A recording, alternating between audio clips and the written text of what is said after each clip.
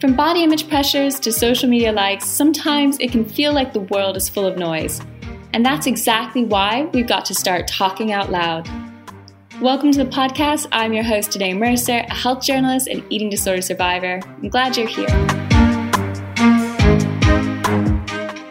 Hi guys, welcome back to Talking Out Loud, the podcast that's all about helping you find your voice and navigating body image issues.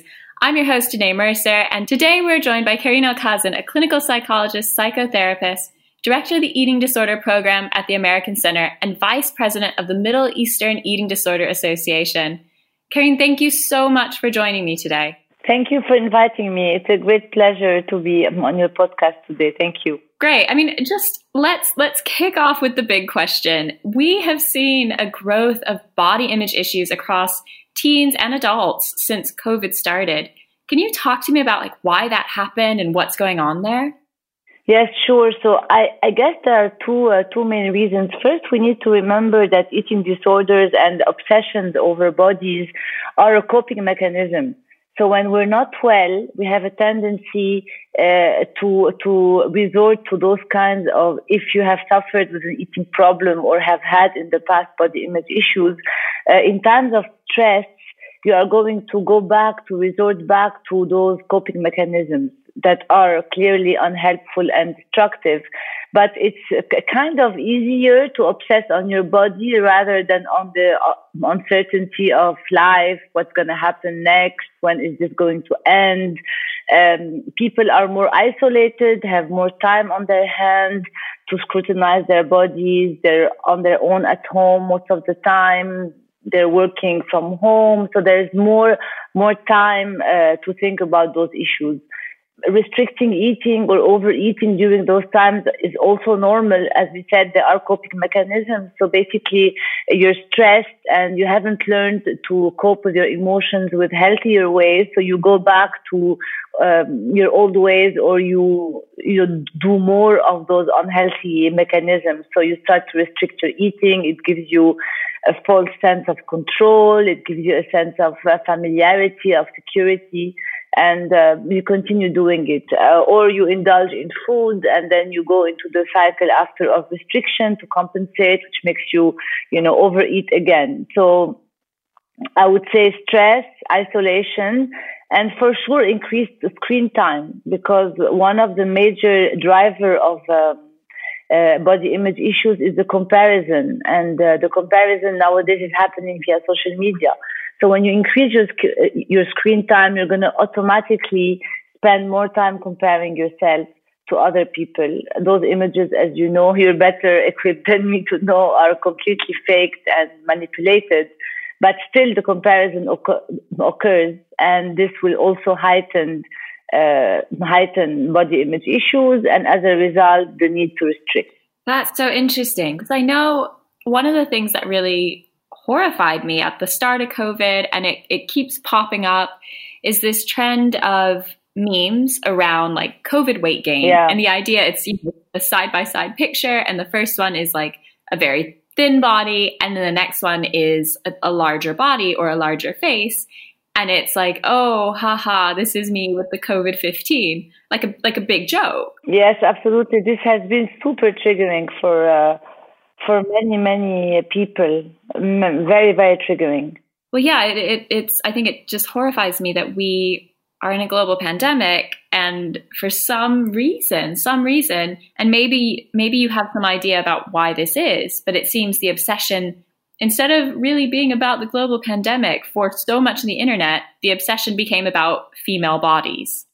Yeah, so rationally, one would think that with such a global crisis happening worldwide, one would take a step back and put things into perspective, and important things would matter more, like being healthy, having your family, being safe and sound, being surrounded with people. This should be the things that you should be starting to appreciate maybe before you took them for granted. And one would like to think that such a huge crisis would make you appreciate those things. But in reality, it did not happen. What happened is that, again, as a coping mechanism, you have to understand from a psychological point of view, one obsession always hides another obsession. It is easier to obsess on your body weight than to obsess on the well-being of the world. What is going to happen? Are we going to get out of it?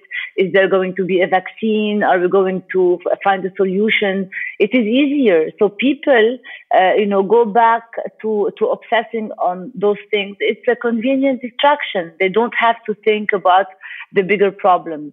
But yes, one would think that this is a time of reflection and taking a step back and helping, get the bigger picture. But I didn't see that happen very often. Most of the time, people starting obsessing. So whether it is on body image for people who have body image issues or other obsessions, but it's a time of heightened obsessiveness on other things. An obsession always has another one. Yeah, I think that's so true. I know for me, when it all kicked off and even throughout, like there were periods where I found myself like leaning a bit more in that direction. And as someone who's recovered, those are always like triggers I watch for and I'm very aware of. But I can see how it's really easy to just like slide back into that safe space. Yes, because on one hand, as we said, it's familiar and it gives, unfortunately, a sense of false security and control. Plus, you have all the memes and all the messages that you're bombarded with on social media. Plus, you have the whole, medical community saying, if when you are confined, don't forget to move, otherwise you are going to gain weight. So even professionals, unfortunately, who are supposed to care for our, they're right to a certain extent, but the message can be wrongly interpreted. So people started over-exercising during confinement and watching what they were eating, because also this was a message from the healthcare community. Because you're not moving enough, because you're confined in your home, you have to find ways to stay active. And what happens is that people who have exercise addiction, it got worse. People who have histories of eating disorders got triggered.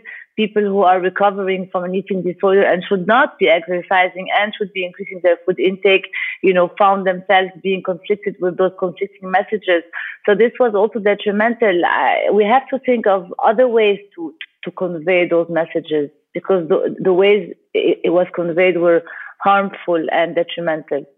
That's really interesting. What would you, if one of the listeners here maybe was struggling with their own body image issues during this time, or found themselves creeping into an unhealthy direction or obsessing over food or binging, like what kind of advice would you give them? I think the first step is to be aware. So if someone, the first advice I would give to our listeners is, if someone is noticing a change in your behavior or increased anxiety around food or other, related symptoms or changed behaviors, like being more irritable around food, being more anxious about exercising or not exercising, usually people reinforce those behaviors, positively reinforce them. So if someone is commenting on them in a negative way, then clearly there's a problem. And, part of eating disorders is that they are insidious, unfortunately, at the beginning, positively reinforced by society. And then, there is a big part of denial in them.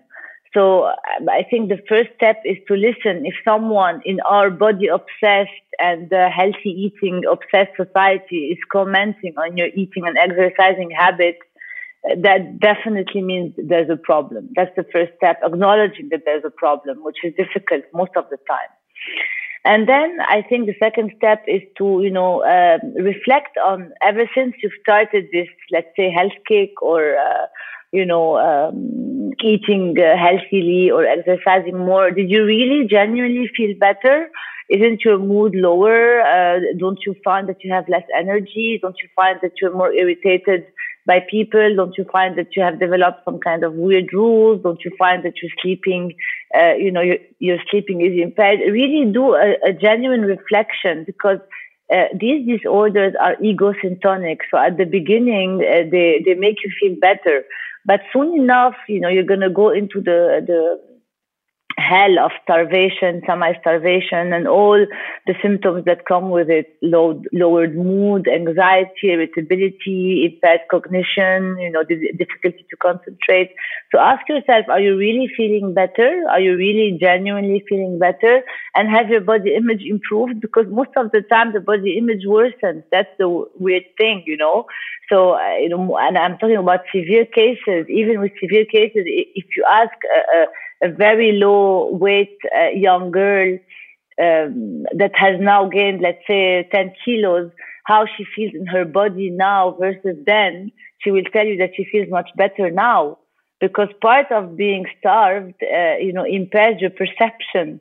And at the time, because you are starved, you develop those rituals that are extremely severe when you're very starved and at very low weight, of body checking constantly, measuring, pinching, all this stuff, which worsens the body image.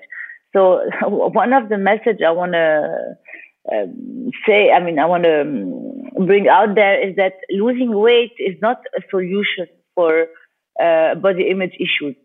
Losing weight in general increases body image issues, weirdly. So the solution, is to work on the behaviors that are perpetuating this body image dissatisfaction, all the checking, all the comparing, all the,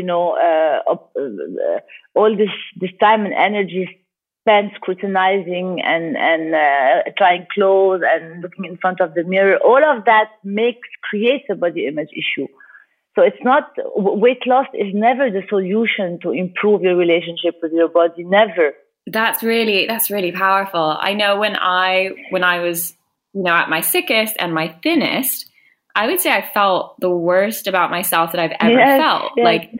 Like you think losing all this weight will make everything better, but it just became this really bad and very upsetting spiral.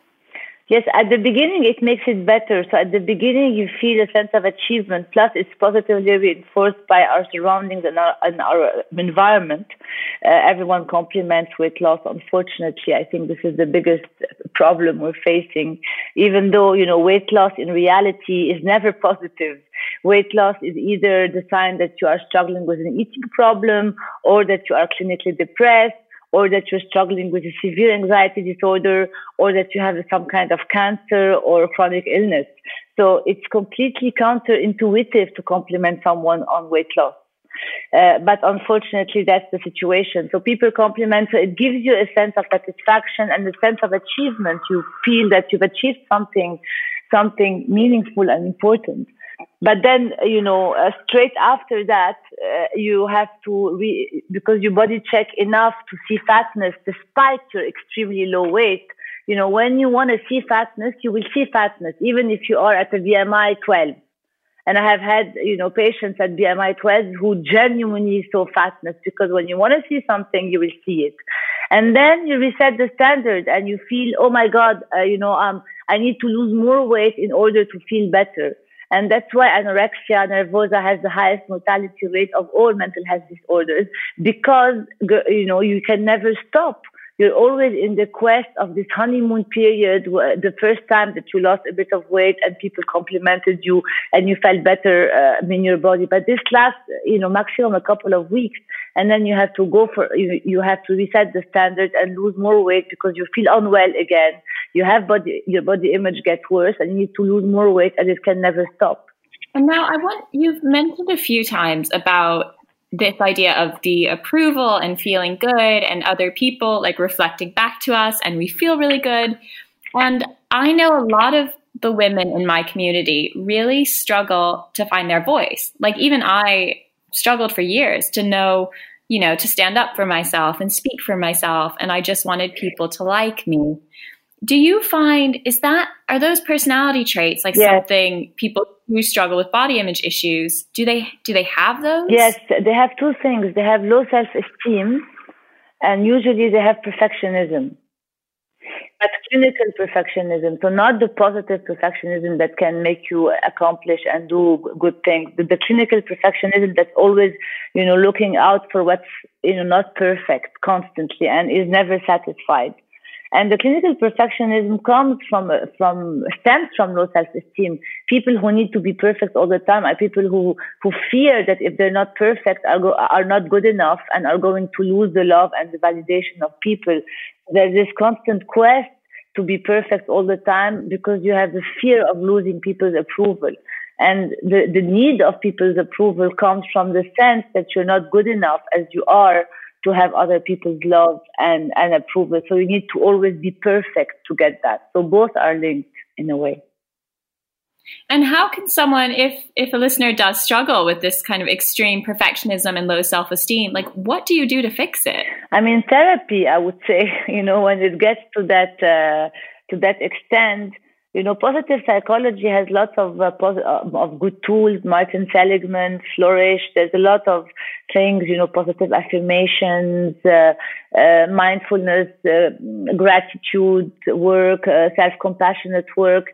But if the issue is severe and if the issue is chronic and if the issue sometimes is linked to childhood traumas, they don't have to be traumas per se.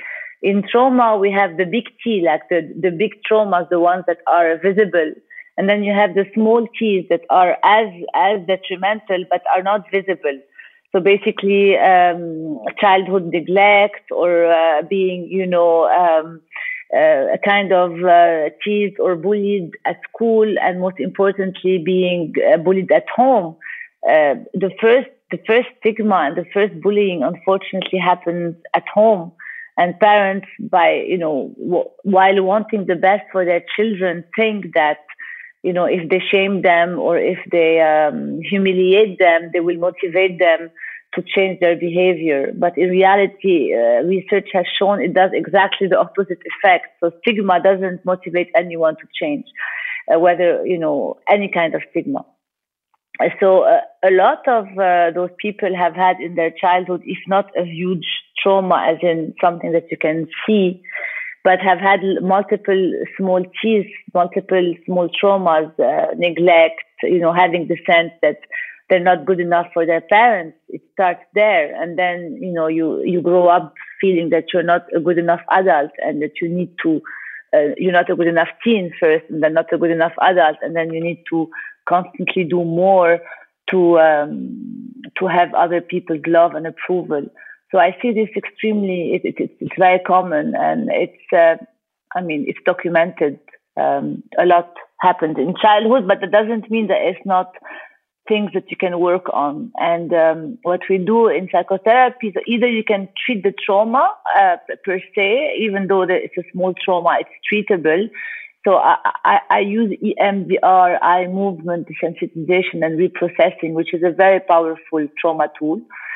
And there's a lot of work on self-efficacy and self-compassion that we do in therapy to basically, restore the self-esteem, or at least improve it, if not restore it. It sounds incredible. And I mean, on that note, I know from speaking to you before, you were doing amazing stuff here in the Middle East. Will you talk to me a bit about that? You said there are no inpatient centers, so you work with the only outpatient center. Will you tell me about that? Yes. So basically, in the Middle East, there is no residential treatment center for eating disorders that are specialized in eating disorders. There are no psychiatric or even, pediatric wards that have a team that is trained in the treatment of eating disorders, and very few practitioners around the region are trained in evidence-based treatment. The biggest misconception is to think that any psychologist or any dietitian can treat eating disorders. Eating disorders require a very specific training that you do not get in university. If you do psychology school, a standard clinical psychology school, you'll have a couple of hours of eating disorders. So it's not enough to train you to be able to treat eating disorders. They have very specific therapies that have been developed for their treatment. You have CBTE, you have Mantra, you have SSM, you have FBT. So you have specific therapies. and very few practitioners in our region are trained to deliver those treatments. So on one hand, you have lack of awareness, and you have there's a huge stigma around food issues in our part of the world, specifically for men, even more than for women. And then let's say the sufferer or the parents, can notice some signs and identify some signs. Then, they take them, and they have lots of goodwill. They take them to I'm going to call a general clinical psychologist, who cannot treat such disorders because they're not trained. Most of them are not trained. So MIDA, the association, one of its aim is to train more practitioners around the region to be able to deliver evidence-based treatment. This is one of our goals. Another one of our goals is to raise awareness against dieting, because as you know, all eating disorders start with a diet, and if it doesn't, you will develop at best a disordered relationship with food and your body. And diets don't work. If you don't develop an eating disorder, you will end up regaining the weight and more with time. And all studies show it. There is no study that shows that weight loss diets are efficient. So we need to. So this is one of our aims as well. We go to schools, universities, and we speak to students about the risks of dieting, because this is where you can do prevention. We're in touch also with the big corporations like Instagram and TikTok to try to help modify the content or the policies regarding, pro-anorexic content, because this is very triggering as well. So we work on awareness, prevention, and treatment. As in, we aim to train many practitioners, and we have on our website many resources that are dedicated to either professionals who would like to learn more about eating disorder treatment, and families, carers, or sufferers to learn more about their disorder. And we have many self-help books that can also be helpful in certain cases. And we offer 15 minutes of free consultation with an eating disorder expert. So if anyone needs a short, conversation with an expert, they can send an email to info@mida.me, and someone will get back to them and set up a telecommunication, 20 minutes of a consultation to help direct the sufferer. Amazing. And the website's just mida.com? No, it's mida.me. mida.me. mida.me. Perfect. Fantastic. Well, all of this will be down in the description below. Okay, great. Guys, I'm aware of the time, and Karine has an incredibly busy day, but I just wanted to say thank you so much for joining us. Thank you. I am very grateful, and thank you for supporting our cause, and thank you for inviting me. And I'm always happy to collaborate, anytime you have any project. Thank you so much. Well, before we go off, I'll just say, guys, make sure you join us next week for another episode. Thank you for joining Talking Out Loud, the podcast that's all about helping you find your voice. Karine, one thing before you sign off, what is your favorite uplifting quote? What is my favorite uplifting quote? Wow, that's a tough one. There are so many. It's okay not to be okay, I think. That's beautiful and because very relevant. Because there's a lot of you get even worse when you feel that you shouldn't be feeling down. So when you give yourself permission to feel down, then you can start going up and start your journey. So it's okay not to be okay. I love that. That's beautiful. All right, everyone. Well, thank you so much, and we will see you again next week. Thank you.